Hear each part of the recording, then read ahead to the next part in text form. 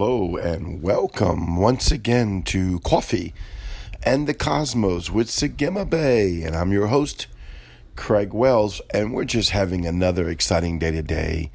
Let's just go right into the teaching today as we look at how Yahweh has made us in His image. What I love about Yahweh, we have the Father, we have the Son, and we have the Holy Spirit of the living God. And it's a three-part being of the oneness of the Godhead of Yahweh, of Elohim himself. Well, we being man, we're made with a body, and we're made with a soul, and we're made with a spirit. And we come out of the loins of God. Now, this is simple. Everybody knows this. But I want you to take a look at it for a moment.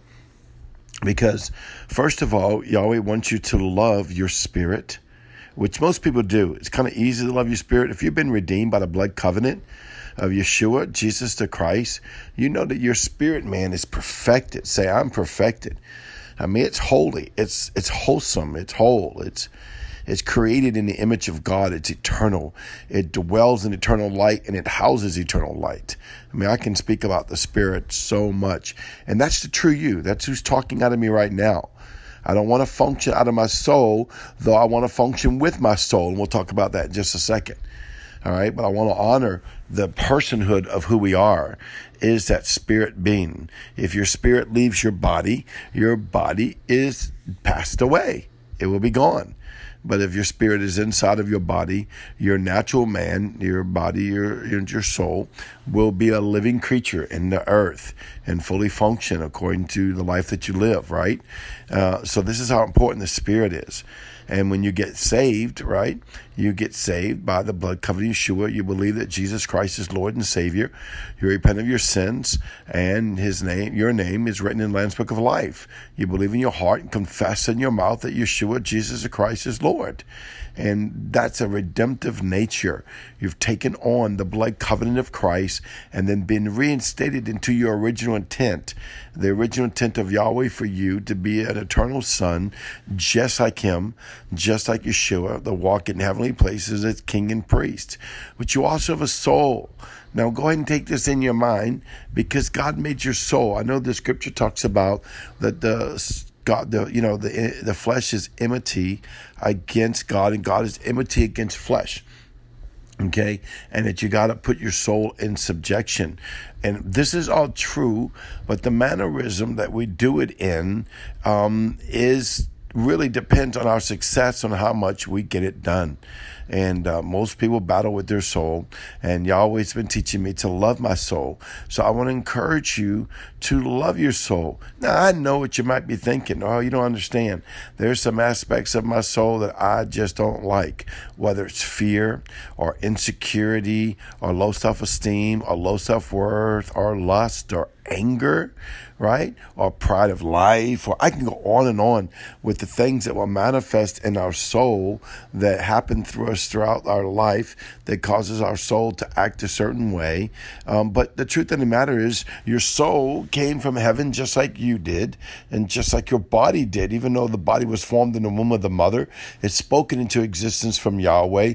It's the very eternal word of Yahweh that He spoke a gazillion years ago, right, in the heavens, that is manifesting in the earth today when a male and a woman procreate life, and they procreate a human life that a spirit, body, and soul can enter in and live a full functional life on the earth. So the soul is made by God. The soul is blessed by God. The soul is not against God. God's not against the soul. Now we, because of being born under the sin law, and not just that though, it's not just an excuse of being born under the sin law, but being born in sin, like the Bible says, right? Meaning that you're in the world that's unrighteous, and your soul is trained in unrighteous ways and unrighteous desires, and therefore, but it has its own mind. It wants its own will. There's nothing wrong with that. You know, God made you to want your own mind. God made you to want your own will. There's a difference between being a sovereign king and rebellion. In most areas of my life, I'm a sovereign king without any rebellion. You can be a sovereign king. God wants me to think. God wants me to have my own will. God wants me to have my own way. And then take that crown of righteousness, right? That crown of my own dominion dominion, that crown of my own sovereignty, and lay it down at the feet of the cross, lay it down at the feet of Yeshua, be like the 24 elders in the heavenly places, and throw my crowns down before Yeshua, the Lamb of God. Oh, the fiery Lamb of God, I can see him in my spirit, right?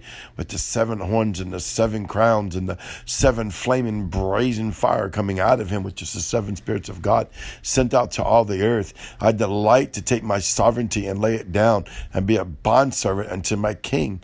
See, he loves that. And that's from a mindset that comes out of your soul, the redemptive nature of your soul, which is your mind, will, and emotions. That's why the Bible talks about to be not transformed into the world, not conformed to the world, but be transformed into the mind and that likeness and the image of Christ. And we do that by loving our soul. Is why the Bible says it's the goodness of God that brings man to repentance. He wants you to love your soul. He doesn't want you to be battle with your soul. He wants you to honor your soul. Oh, well, you don't understand. My soul wants this. My soul wants that. Sometimes my soul is hurt. Listen, you have to minister to your soul. You have to love your soul. You have to give your soul. You need to read to your soul, write to your soul, pray to the Spirit of God to come and rest on your soul and take your soulish man into the heavenly realm and allow him to be face to face with Yeshua by the blood covenant, and that his will be submitted into the King. And he will see the love of the Father and the love of the King and be able to receive that in your soulless man's life that will help you become more submitted as your spirit man is overshadowing your soul and then your body. Oh, the Lord wants you to love our body. That's another area we don't really pay attention to much. The older we get, we don't work out as much. We don't eat as right as much. We're just basically surviving with all the responsibilities of life and doing that which seems to be pleasurable to our body. And there's nothing wrong with that. God wants you to enjoy your body. He loves you to have fun. He gave you feelings. He gave you feelings. There's things in life that will come and give you great feelings. There's things in life that will give you bad feelings. But Yahweh gave you feelings. You're not supposed to be fighting your feelings, but you're also not supposed to live by them. Like they are a wonderful thing to have, but they're a horrible taskmaster. It's kind of like emotions, right? Yahweh gave you emotions. So they are wonderful, they're blessed, but they're not good taskmasters. So you have to know the difference between who rules and what you have. And just because you have something doesn't mean it needs to rule you, but also doesn't mean that you have to destroy it and shut it down completely because you have a feeling like that or emotion like that or a desire like that. Now, if it's something that needs to be subject to Christ because it's ungodly in some form or some fashion, and then you allow that precious bloodstream of Yeshua and that precious grace of the water of the living word and the grace of the water of the Holy Ghost that come over it and smooth it down and heal it and bring it life so it transforms into the image of Christ, that your soul will be desiring the things of the Father. But Yahweh loves you, and he loves your soul, and he loves your body.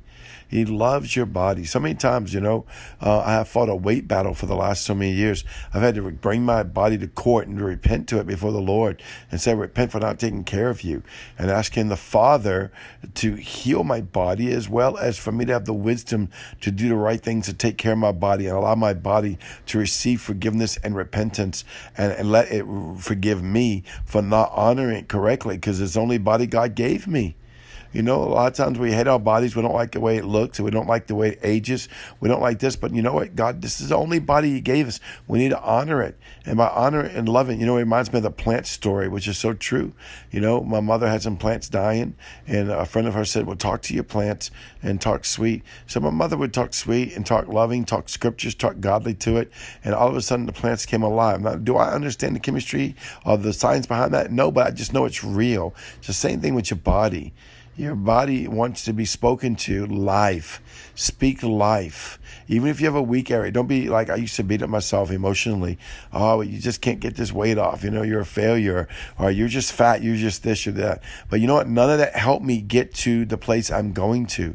I'm moving slowly toward the right direction, but I am moving toward the direction. So I want to focus on the goodness and begin to speak to my body, because I love my body. It's the ability to be able to fully function in the heavenly realm and in the earthly realm by my spirit man being inside my body. What an awesome gift that we are made in the image of Yahweh. Well, once again, I will see you tomorrow. I love you. You are beautiful. Shalom.